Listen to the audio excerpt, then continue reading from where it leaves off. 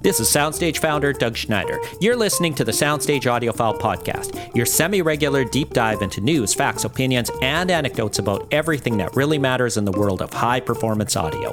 Hosts Brent Butterworth and Dennis Berger have more than 5 decades worth of audio product testing experience and a few hours of podcasting experience as well. Now, here's Brent and Dennis.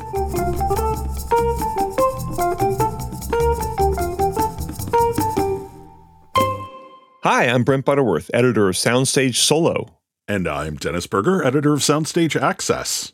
And this is the Soundstage Audiophile Podcast, a twice a month or every other week or something examination of the most important things that are going on in the world of consumer audio.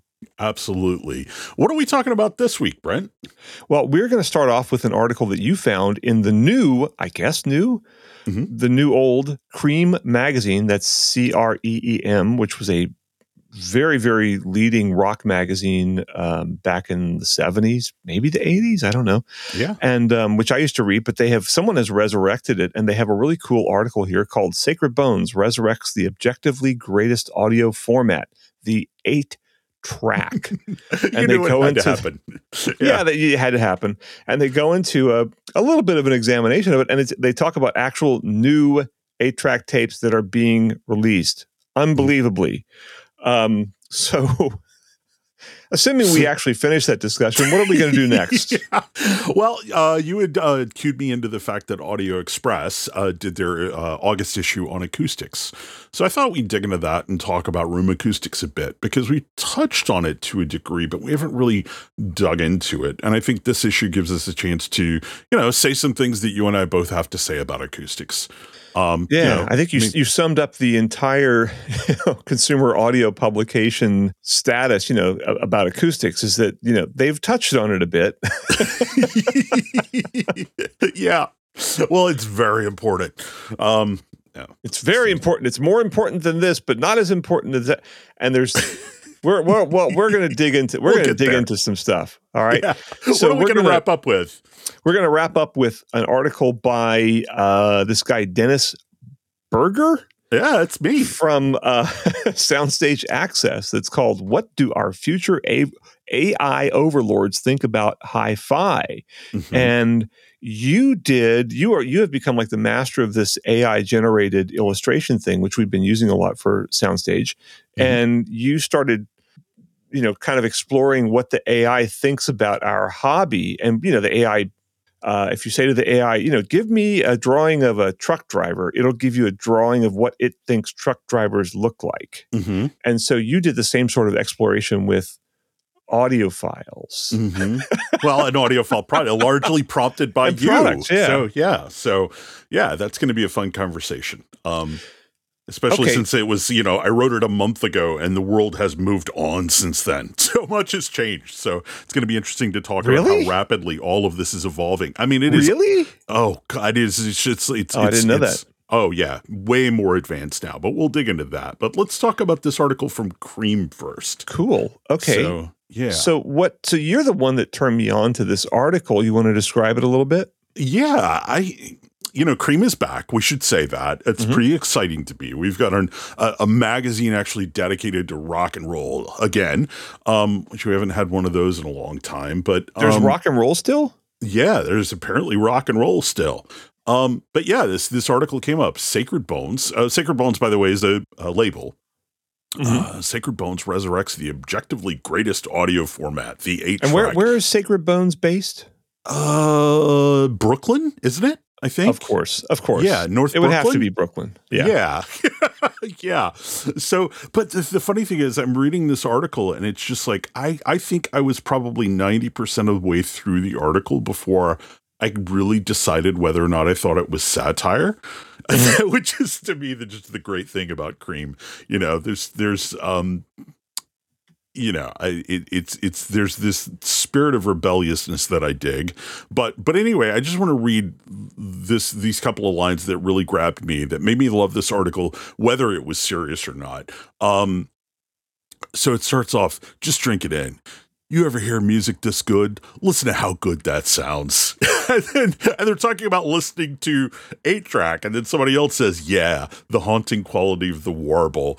This is the best way to consume music. I mean, what do you think? What other ways are there? You can listen to your telephone, but that's weird. Records are really flat. You have to flip them over. It goes on and on like this, and I just thought it was hilarious. But it brought back to mind for me some work that you've done for other publications about the revival of cassettes, but also an old Home Theater magazine article, which in the 90s you did a roundup of 8-track players, which, I mean, all of them bought at flea markets. One of them bought off a homeless guy in New York. I think one of them dug out of the trash because you couldn't buy new ones even back then, much less now. Yeah. So where are you going to buy them now? Yeah. Interestingly, though, we do have a place to buy brand new 8-track tapes. Just not 8-track players. So maybe they should have thought of that first. So aren't they releasing new 8-tracks now, this label? Yes, by Townes Van Zandt. So there's already 2 of them available on their website. And that's actually what made me realize that there was something serious about this article. It's like you read it and you're like, is this a joke? And then you go and Google Sacred Bones Records, and no, they have a Sacred 8s tab, and you can buy Townes Van Zandt 8-tracks. There are 2 right now. I think there are like 5 more on the way. How much are they? $30. Oh, that's a little steep. Yeah, that's the biggest problem with it. The expense. Well, although I guess if you calculate because I think I used to pay about $7 or $8 for an 8-track, for a new 8-track, something like that in the 70s. And so if you figure based on inflation, that's probably a fair price. I'm kind of curious though that where are people going to buy an 8-track player to play these things on? I looked on AudioGone, man, and I found a lot of people selling 8-track tapes, but no 8-track players. I found reel-to-reel players. I found a good number of cassette players, but no 8-track players. So that's an interesting question. Yeah. But I looked on eBay, and on eBay, there were a lot of players. And my experience has been buying used tape machines of any sort, especially 8-track, which was always a mechanically very, very dicey format. The tapes wouldn't last forever. The tapes would, the little thing that holds them together in the middle that makes the electrical contact, so it does the ka-chunk sound. That thing comes loose, and you can't really splice it too easily because the tape gets kind of wrapped upon itself, and they're kind of nearly impossible to repair. And when we did that 8-track shootout in Home Theater magazine, that was 1997. Most of those players didn't work, or they halfway worked. And I think finding one that works now would be really difficult. You have to buy a few. And even if the owner tests it and says it works fine, a lot of these things, I've had old cassette decks that I've tried to do things with, and they're working fine for an hour and then they die. Yeah. I think probably your best bet would be to find to maybe scour the bulletin board or something like that and find somebody selling a 1977 Ford F-150 and just gamble that maybe it's got an 8-track player hooked to the underside of the dashboard with L brackets. There you go. That's how you're going to find your new 8-track player. Yeah. Although the truck, you could get the truck running. Pretty much guaranteed you could get that truck running. Yeah. But the 8-track player, very questionable. I know that Gordon Sauk, who runs Innovative Audio up in Vancouver, I know, he's talked to me about 8-tracks, and he's got a couple players in his store usually because they do, vintage audio. And I know if I asked Gordon, hey, I need an 8-track player that works, he would find me one, and his technicians could get one working, but that's a rare thing. And then you can't buy new tapes at all, to my knowledge. I don't know where they're getting the tapes to record these new releases. There's a great paragraph here, and I don't know if it's satire or not, but let me read this. Bratton says that anyone who's making new 8-tracks now, like Sacred 8, is actually just dubbing over old ones, or they've somehow gotten a hold on the stash of blanks. And there's a quote. There's another thing for you, he says. 8-tracks, very sustainable because they're not making any new parts for them. So it's all recycled. Yeah. I thought that was great. Yeah. These are not going to end up in a landfill. Well, they might someday. But, whereas if you go buy a Bluetooth speaker now, then it's going to be in a landfill one day. Yeah. There's no question about it because the battery will die and you can't really replace the batteries in most cases. Nope. So you'll just throw it away and it'll end up in a landfill. Whereas the 8-track player can, in theory, be fixed. Mm-hmm. And the players, the actual tapes, they're almost impossible to repair, though. Could you bake them? Yeah, you could. You could. But the problem is that the tapes, for those who don't know, 8-track is like this. It's a system where the tape winds up. It's just one reel inside there, and it winds upon itself. And so the tape that you're hearing that goes across the heads is coming out of the middle of the reel. Mm-hmm. And so it comes out of the middle of the reel, it goes, and then it winds itself back onto the outer part of the reel. Mm-hmm. And so unlike, say, a cassette tape where you can pull the thing open and you can go splice any part of the tape that you want to, with 8-track, I guess you could do it, but you need to have a lot of time on your hands and a lot of patience and a lot of fine motor skills. Mm-hmm. Yeah. So I'm going to place a bet here. I'm going to bet that there will not be an 8-track revival. It's funny though. It's so often we take the flaws of a medium and become nostalgic about those flaws. I mean, to me, God, I don't know why I'm telling this story because this is going to give you ammunition to make fun of me for years. But like, there's something. I have plenty of that already. I know that's true, but there's just something to me. I expect a kerchunk in the middle of Freebird. To this day, I hear Freebird and I expect to hear kerchunk in the middle of it. Are you kidding me? Did they break Freebird? They broke Freebird in the middle? In the middle, yes. On the 8-track. I didn't know that. Yeah. Well, that's what you get for listening to Leonard Skinner. Yeah. But I remember, just as bad is there was some Kiss record I had where they would break the track in the middle. And I'm pretty sure that Rush, All the World's a Stage, which is a favorite 8-track of mine back in the day, given how long Rush's songs are, I'm going to guess there would be a break there too. Yeah. But, it took me years to get over that too. Yeah. But when I finally switched from 8-track to cassette back in 82 or something like that, 83, I finally did it. Mm-hmm. I would still listen to songs and expect that ka-chunk. Mm-hmm. Yeah. And it's a good format that we're done with. But what should happen here is one of the more hipster audio companies, like let's say Zoo Audio, should probably the ZU Audio should probably. So they do super super cool demos, and it's always like with crazy stuff and really obscure records and things, and they should probably use 8-track for their demos. Yeah, that'd be hilarious, and they probably do it just for fun. You need a good supply of 8-tracks because you need a couple of players. You need probably 3 players and a bunch of tapes because you don't know how long they're going to last. Yeah. I have to say, though, you've hit on something for me that's just probably the coolest part about all of this is that if not for this article, I don't think I ever would have heard of Sacred Bones Records. So this is great publicity. And I'm looking through their catalog and it's like, man, they've got some really wicked cool artists and they're doing some really cool releases. And would I ever buy one of their 8-tracks?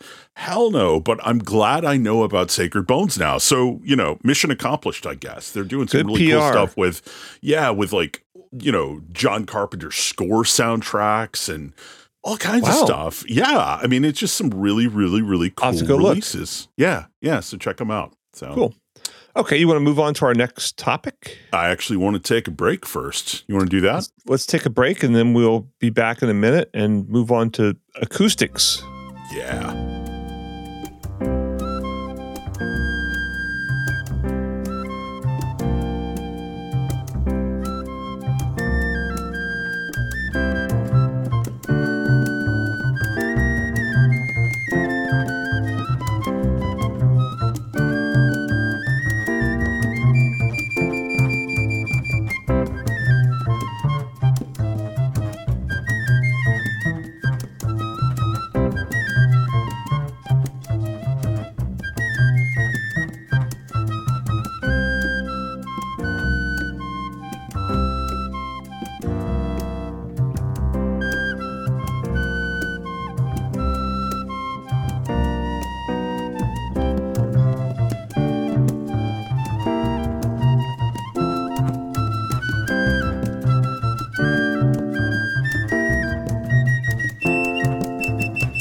And welcome back to the Soundstage Audiophile Podcast. I'm Dennis Berger. And I'm Brent Butterworth. And for the second segment, we're going to be talking about the August issue of AudioXpress magazine. Brent, you brought this to my attention that I believe this is an annual thing where every August, every August issue, they talk about acoustics. Yeah. But there hasn't been an acoustics issue since we started this podcast, so it's a good opportunity to talk about the subject and opine a bit and talk about some cool new developments we saw in this magazine. But yeah, why don't you start this off, because you're the one that actually brought this issue to the discussion. So why did you want to talk about acoustics? So I should point out AudioXpress. It's AudioXpress. Is a magazine. It's not that well-known audio magazine, but it's well-known to engineers and the more technical people in any aspect of the audio industry, consumer, professional, industrial, whatever. And so they have a lot of sort of technical deep dives on subjects, and they also kind of keep you abreast of a lot of things going on in the audio world that you may not be aware of. So they do every August, I guess, they do an issue on acoustics, and they feature a lot of new acoustical products. And they also had a great article in here by Dr. Richard Honeycutt, which goes through the history of acoustics, going all the way back to ancient Greece. To ancient Greece. That's about as far back as you could go. So, but more back into like about 100 years ago, when a lot of the original experimentation started to happen. When people were starting to have big meeting spaces and trying to figure out how to get the space designed to where people could hear music or speak or speech or whatever clearly. And so it's really fascinating to me how this is, we get so wrapped up in consumer stuff, but the market for acoustics is primarily for commercial and industrial spaces. So for offices, restaurants, things like that. And museums, that's a huge part of it. Yeah, my friend Steve Haas, I think that's a lot of what he does is just acoustical treatments for museums. And so I wanted to mention there were two things in here that really stood out to me. There's a company called Shion, Shion, that's making adaptable acoustic treatment panels that are active, that actually have a transducer in there. So the panel is a transducer. And they are getting, so it actually tracks your position. The system tracks your position in the room and adjusts the room acoustics to be optimal for where you are. And it does all this automatically. And it has up to 11 dB of active noise cancellation. So I'm looking at this going like, God, this has got to be really expensive. However, this could really work. Yeah. This is really interesting, and I have to note that it's being distributed by Vanna Limited, which is a high-end audio consumer products distribution company in the U.S. here. And so I'm thinking, God, this would be great for high-end audio because, well, it's a big investment, but it'll work. It'll do things, which not everything you buy in high-end audio actually does something. Yeah, and this would produce audible effects, and it would be this is potentially a sort of next level thing in high-end audio that could really deliver a real result at colossal expense and complexity. Yeah. But still, it's something. And then there was another company called Flex Acoustics, which is making, now these panels are just for commercial installations. I think, if I remember correctly, they are about 2.5 meters by 2/3 of a meter, so they're big. But they have slots in there, and they're motorized, so the motors can control the slots in there, and they open the slots to make them into absorbers, and they close the slots to make them into diffusers. Yeah. And I just thought that was really fascinating that people are starting to do this. Now, however, though, this made me, it's just sort of like when people talk about a car, you see that car everywhere for the next week, right? Yeah. It just you become aware of it. So people started talking about acoustics, and I started seeing more mentions of acoustics on Facebook and in audio publications. And I wanted to kind of dig into that and how would you sum up the the statements, the research, the position, etc., of audio publications on the subject of room acoustics. Are you talking about consumer? Yeah, consumer. Well, I mean, I would say probably the most oft-used phrase in that respect is, the room is the most important part of your audio system. I mean, I've seen a lot of advice in this arena, a lot of it conflicting. I've seen a lot of people treat it like if you don't have a treated room, then you might as well just be listening to an old boombox. I've seen other people, our friend Steve Guttenberg, he's got these really beautiful acoustic treatments on his wall, and you can see them in every video he does. And I think his attitude towards them are, well, they sure do look pretty, don't they? And I have to agree with them. They're gorgeous. But I've you made a point to me recently that just to me sums up the whole thing. I haven't seen a lot of discussion about actual studies that demonstrate what user preference is in terms of acoustically treated rooms. So which is ultimately what matters. And if you look at that Dr. Richard Honeycutt article in AudioXpress, he talks about how they found 100 years ago or whatever that you need if speech is the priority, then you need basically a flat reverberation time. In other words, the time it takes for the sound to decay by 60 decibels is the reverberation time. And it's typically measured in it's a second or 2 seconds or half a second or whatever. So he says that basically this is science 100 years ago or whatever told us that if the a flat acoustical or a flat reverberation time that's similar at every frequency is better for speech, whereas with music, you want more reverberation time in the low frequencies to give it more of a rich kind of sound. But we don't see that, when audio publications, consumer audio publications review acoustics products. The acoustics manufacturer sends them some products and they put them on the walls and it sounds probably better than what they had, which might have been nothing. Yeah. Or, and the writer's just like, oh, these are great. And there's very little analysis. There's no measurements. I think I've seen one or two. I think I've seen 2 measurements of acoustical products, one of which was done by me and one of which was done by Cal Rubinson at Stereophile, of products that they actually tested. There's no analysis. It's just like it's different, therefore better. And it may indeed be better. But I'm taking audio publications to task here for basically repeatedly insisting that acoustics are so important, but absolutely refusing to take the issue seriously. Yeah. And there's just, like you said, there's no data. And I and even everyone has their opinions, and you get even into acoustics pros, and they have their opinions about what is right and what is wrong. I did a tour one time with a company called Cat MBX, which makes super, super high-end custom speakers for home theaters and music rooms and things like that. And so I probably saw, 12 or 15, or it was less than 20, but more than 12. I can't remember.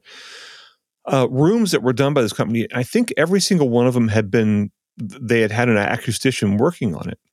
And the speakers, performed really well. The systems were all really high-end speakers, really well designed. They all had good electronics, hooked up to them.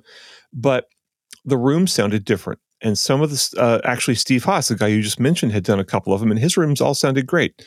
But there were some of the rooms sounded really dead, almost more like a recording studio control room environment. And I really think there needs to be more. I was going to say, I think there needs to be more codification of what works and what doesn't, except, of course, as usual in audio, Dr. Floyd Toole answered this question a decade ago for us, and everyone ignored him. Nearly 15 years ago. I think it was 2008. Yeah. Yeah. So anyway, Dr. Floyd Toole is arguably the most famous audio scientist alive, and he's got a book called Sound Reproduction, The Acoustics and Psychoacoustics of Loudspeakers and Rooms. And he actually deals with this. And I was shocked. When I first read this, I was shocked at how sort of simple his approach was. And he talks about how, you need to have people a lot of times think the sidewalls are the most important thing, but he says they're not. The most important thing is to have absorption on the wall behind your speakers. Mm-hmm. And it has to be at least 4 inches thick, because with acoustics, the thicker the product, the lower the frequency it'll work at. Mm-hmm. And if you buy those like 2-inch thick wedge foam panels that you find at a lot of pro audio stores, mm-hmm. those have they are not very effective in the range of the human voice, but they roll off all the trebles. They absorb all the treble and they leave the mid range, and it makes voices sound really shouty. They're terrible. I can't believe they still sell these products, but of course they're skinny and they're cheap and people can easily tack them up. Whereas to get treatments that really work, they have to be big.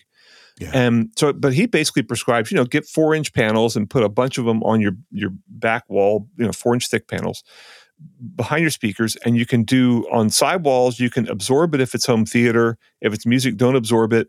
Or if it's both, probably don't absorb it. Just put a diffuser there, and then put diffusers in the back with a little bit of absorption in the back. And I called Dr. Toole because I was writing about his article, and his first response was, "Wait, you read that?"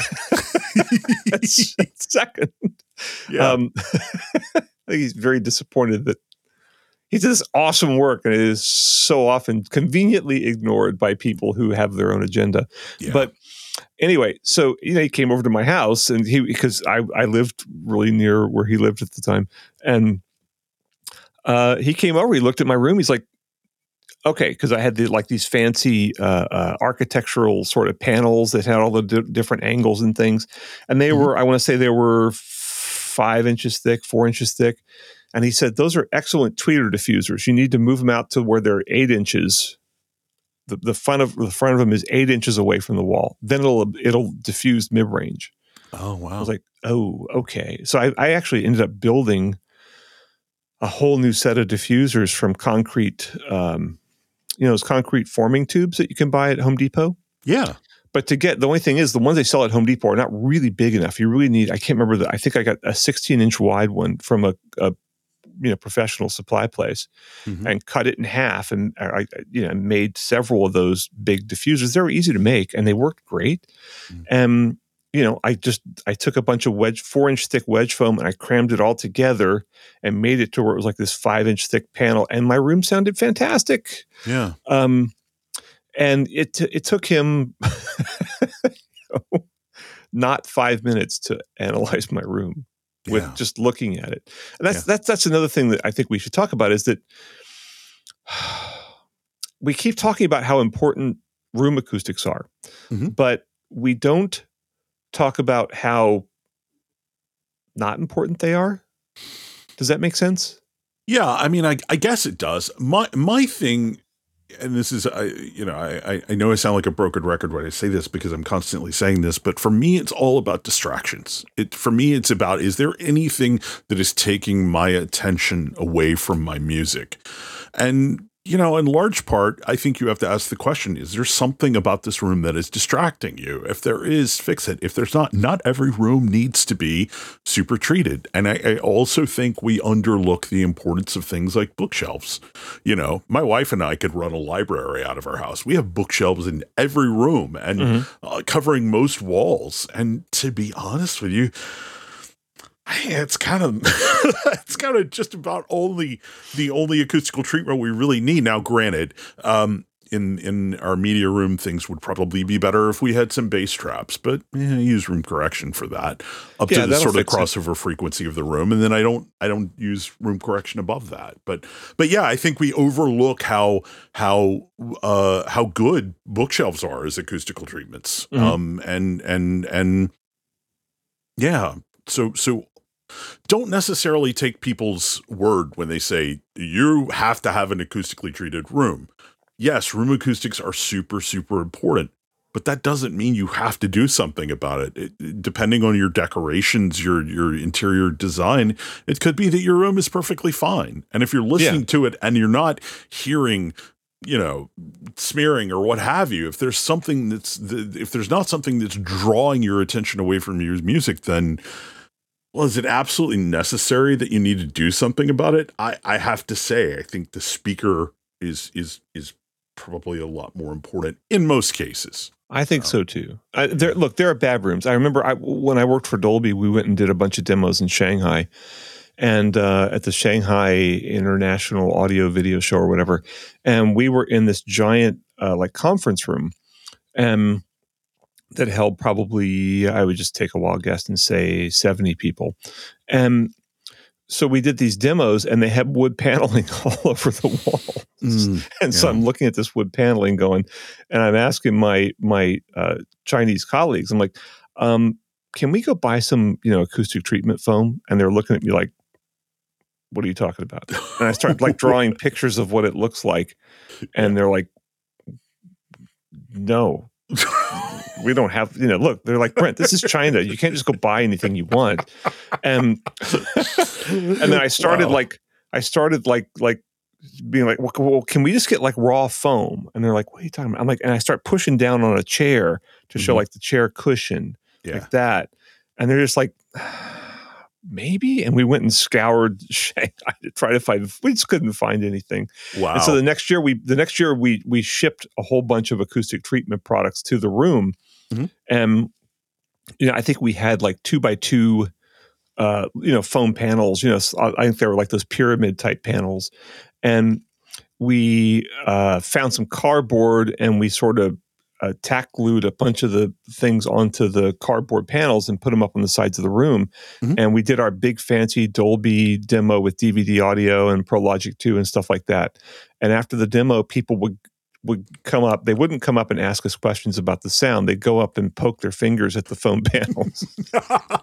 So maybe for people who've never really experienced this before, talk about what you were hearing in that room in Shanghai before you put the foam up. Like what? It was you would hear your voice echoing off of the walls. You'd hear your voice slapping back off of the walls, and you get flutter echo. And flutter echo is when you have things that are happens with voices, but it's even more so with high frequencies. If you start, I remember I had an apartment in New York that had wood floors and a normal ceiling, and when I'd sit there eating my breakfast with my spoon in the bowl, and the spoon would click against the bowl, you'd hear it bounce back and forth between the ceiling and the floor. It go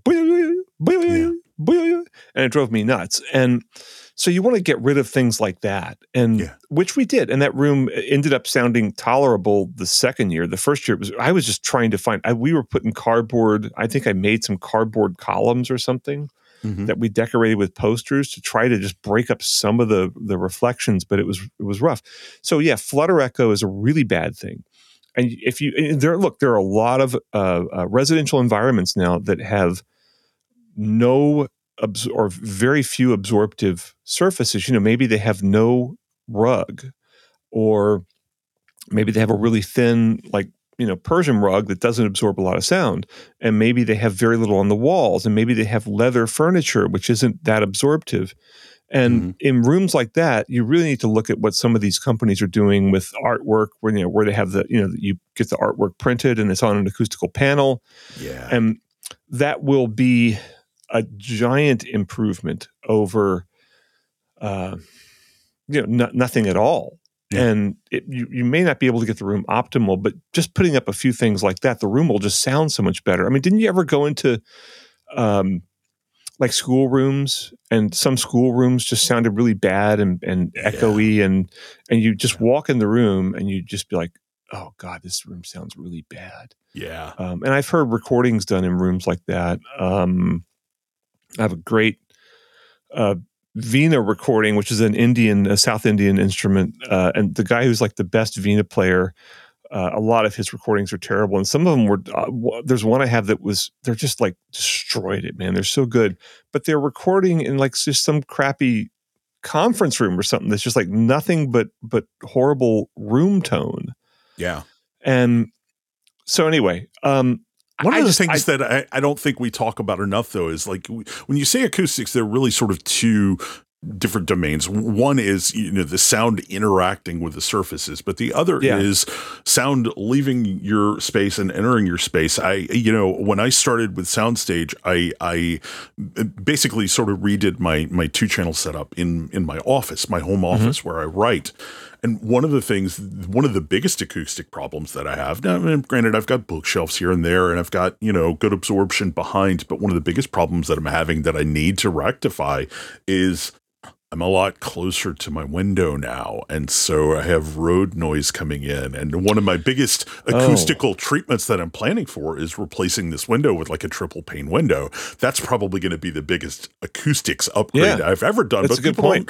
People don't often talk about that, so that's important. That's a lot more of a distraction for me than I probably need to move my diffuser where my first reflection on the right side of the room is, like back a foot and a half or something like that. But it doesn't really distract me. So is that a big concern? But this window, big concern. So that's my number one acoustics project that I've got to work on, replace this damn window. So. That's a really, really, really good point that I think it's overlooked a lot. So I would like to conclude by saying, I think this is important for sound quality, but I'm disappointed in, certainly on the consumer side of the industry, just how the publications don't treat it seriously. They don't dig deep into it. They don't talk about the stuff that Dr. Toole talks about in his book, where he's saying that, hey, look, this thing has to be X thick to actually work at these frequencies. Otherwise, that's just the laws of physics. Mm-hmm. And people just ignore that and just go, and some guy makes a cool looking panel and they see it at a show and go, oh, I could review those. And they review them and it's like, oh, it sounds great. Yeah. And that's the status of, consumer audio publications reviewing acoustics products at this point. And I just really think we could do better. Yeah. Yeah. You want to take a break? I do. All right, let's take a break, and we'll be back in just a minute. Cool.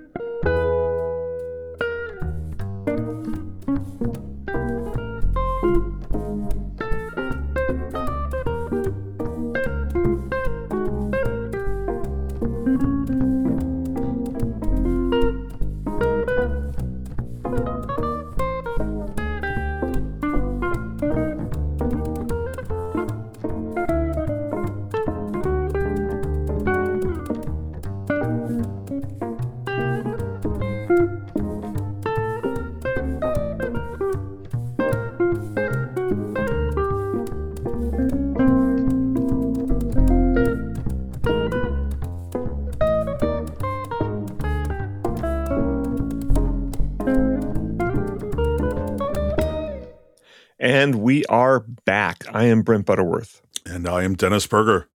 And we are going to wrap up this segment with a really, what we hope will be a fascinating discussion. It's certainly a fascinating topic. And it's about an article that Dennis wrote for SoundstageAccess.com titled, What Do Our Future AI Overlords Think About Hi-Fi?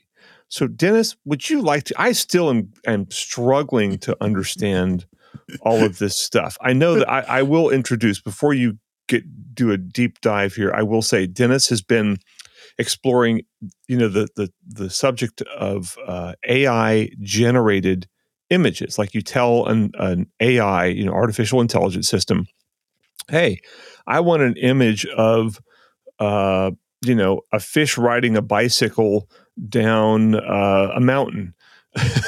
And it comes up with that, right? Yeah. So what have you been, and we have actually run some of these illustrations on various soundstage sites. So dig us a little deeper into this and tell us what you have done recently. Well, I talk a little bit about this at the beginning of the article, but it's becoming harder and harder to illustrate anything that's not a review, right? Sometimes you're grasping for images, and man, copyright trolls are just ruining everything. I've heard that our friends over at Copper Magazine are having problems with copyright trolls with images. My former employer is having problems, and so I've been looking I was looking at these image generation neural networks as a way to create imagery for a story that is original, that is, I own the copyright or Soundstage owns the copyright or what have you. And so 2 months ago, I started digging into one that I had to run on a Google Colab machine, and it's all like hand coding. And I had come up with some pretty rudimentary images, and they were fine. They worked, whatever. This field is advancing so quickly that a month's time is just like, I said in my article, it was like in the course of a month, it was like going from Atari 2600 to PlayStation 5. But looking back now, no, it was like it was like Atari 2600 to Nintendo. And then the next month was like Nintendo to PlayStation 5. Of course, by next month, I'll have to revise that again. But all of this is developing so quickly. So when I wrote this article at the beginning of August, I think it was, I had just gotten my hands on MidJourney, which was last month the neural network that everybody was talking about in terms of image generation. And maybe we want to explain how these things work a little bit. Do you think that's interesting at all? I think that would be good. So a lot of it comes from, it actually started as just the opposite. It started as a way of taking an image and generating a textual description of that image to help with accessibility on the web. So many people upload images. They don't put any sort of metadata or in them or anything like that. So these neural networks were trained to go and look at an image and go, oh, that is a picture of a fish riding a bicycle down a mountain, whatever, right? And eventually the script got flipped to where you could take the language, give them language, and they would give you an image in return. And they work by a process called diffusion, which is sort of hard to wrap your brain around, but here's a very bad description of it. Imagine you're in the shower and, you've got the little drops of water on that. And, occasionally you'll look at a series of drops of water and you'd be like, that kind of looks like a face, right? These things start with noise, and you could think of those as the equivalent of the drops of water. And they add noise and filter noise until basically they start to make an image congeal out of that noise. They're shaping noise, for lack of a better way of putting it, to sort of match the images or match the words that you're giving it. So when you say you want, a bike riding a bicycle down a mountain, it's looking for patterns in that noise that it starts to recognize as being evocative of those words, and it's shaping that noise until eventually, after, billions and billions and billions of iterations of that noise, you come up with an image that looks like something. So when I started sharing this with you I was sort of sharing it with you thinking you would, hey, I've got this story, like, help me do an image with this. But you sort of prompted me to, hey, let's poke this thing and see what it thinks about hi-fi. And that ended up being a cool idea for an article. So this article never would have happened without you. But long and short of it is, these things are all based on patterns. It's pattern recognition. It's pattern synthesis. And what I realized, disappointingly for me, is these neural networks think our hobby is kind of boring, man. I could give me images of bicycles, and it's giving me, penny farthings. It's giving me recumbents. And these are all different iterations, but there's so much variety in so many other fields of interest. And our field of interest, there's no variety here. It's just all black boxes with black knobs, and the speakers are all just rectilinear things with drivers shoved in them. And the point that I'm making in this article is that the headline is sort of facetious, because these neural networks don't really actually think anything, but the pattern that I'm recognizing in this pattern recognition data is that our hobby is sort of visually stale. I'm not seeing anything in any of these generations of speakers that I would think anybody would go, damn, I want that in my house, right? I'm not seeing any of these stereo receivers that it's generating that look like anything different from a stereo receiver that could have existed in the 70s. So this is all like box speakers from the 1970s and stereo receivers from the 1970s. Mm-hmm. Why does this thing think we're stuck in the 1970s? Because there's a lot of better speakers, better looking speakers out there now than that. So, here's my hypothesis on that. MidJourney in particular was trained on something like 60 terabytes worth of images, and most of that is, sort of public domain stuff. The training data gets updated occasionally, and when you look at different neural networks, they're trained with different data, but I still think it has to be, they're looking for patterns, they're looking for commonalities. This thing is not taking and copying, pasting elements of different images and putting them together. It's rendering its idea of what the object is that you're describing. Mm-hmm. And I think for large part, maybe I've never seen any electrostatic speakers in any of the renderings I've done when I just asked for speakers. And I think maybe it's just because it doesn't necessarily, it's either it doesn't understand that those are speakers, or it's that they are just statistically noise, right? So they don't in any way help it sort of understand the concept of what a speaker is. But for me, the question I have is this indicative of the sort of mass consciousness perception of this? I mean, really, when you think about it, these things are reliant on people going and tagging an image with words that it can then interpret, right?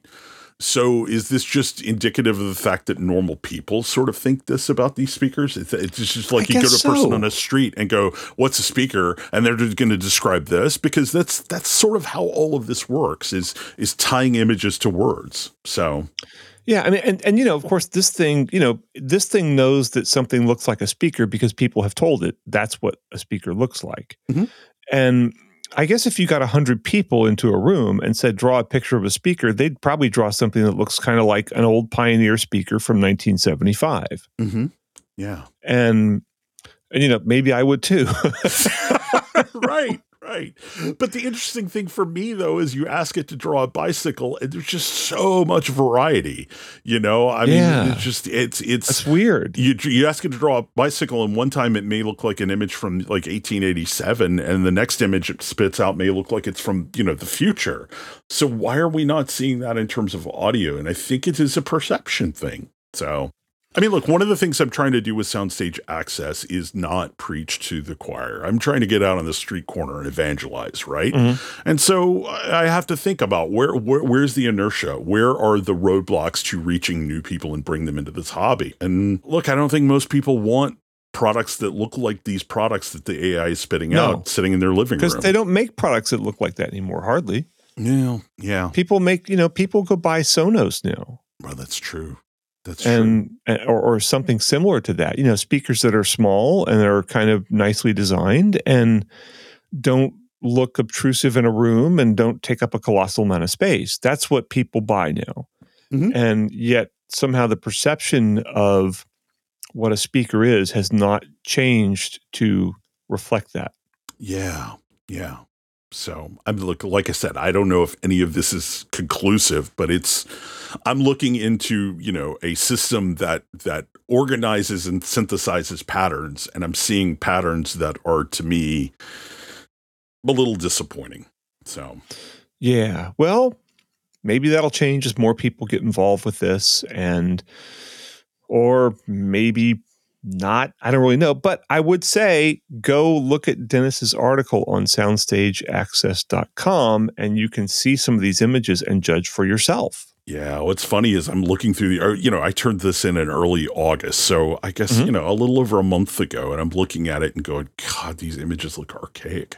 Like, we have advanced so far since then. Yeah. And I talked about all of the different, neural networks that are doing the image generation and sort of mentioned the big ones. And like at the time, a month ago, Stable Diffusion wasn't even on my radar, and now Stable Diffusion is the neural network that everybody's talking about. Wow. So it's crazy how fast all of this is advancing. It might be fun to rerun this experiment like a month from now and see if the results are any different. Maybe update this article. I don't know, but Yeah, you'll see like a young woman with a lot of tattoos listening to a Sonos system, probably. Maybe. Anyway, anything else you want to say about this one, man? No, I found it fascinating and hilarious. So. Oh, hey, I've done some images for some of your stories. I did a hog being washed in the style of Miyazaki to represent hogwash when you were writing about it. And like how would we have illustrated that article otherwise? I don't know. We just would have put a picture of something that we got from some manufacturer, probably. Right. Yeah. And run the risk of being sued for it. That's the danger. Oh, that's true. Because that article was a little bit on the negative side. Yeah. So I don't know. I think this tool is gonna change.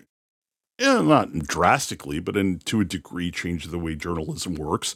I mean, look, I thought for the longest time that it was going to be little, small publications like ours using this tool. Yeah. But I noticed last month when The Atlantic did a story about Alex Jones, they illustrated it with MidJourney, the same AI that I'm using here. And it's like, man, if even The Atlantic is doing it now, man, illustrators are in trouble. But they are. Yeah. No. So you want to wrap this thing up? Yeah, Move on? Yeah, you want to do some credits? Yeah, let's do some credits. All right, we should. What? Go ahead. I'm sorry. Yeah, I was gonna jump in with some credits. We'll do it. I want to make sure that the people that I want recognized are recognized and appreciated for their contributions, and by the people I mean you and me. Yeah. So this is a production of Butterburger Productions. Yeah.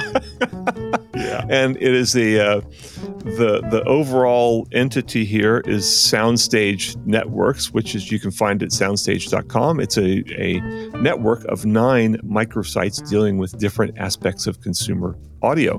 Mm-hmm. And who did the music this episode? I guess the music will be by me and probably with some contributions from my friends Ron Seiger and Dan Gonda. Cool. And what else do we have to talk about? I don't think we got anything else, man. I think we could wrap this up and that's all the credits we have. We don't have an executive producer. We don't have a. Well, I guess me, or you, or us. Butterburger, man. Butterburger. That covers it all. Yeah, that kind of covers it all. Yeah. Yeah. All right. Well, I guess we'll see you guys in a couple of weeks. Yeah. Cool. Okay. All right. Bye, everybody. Bye.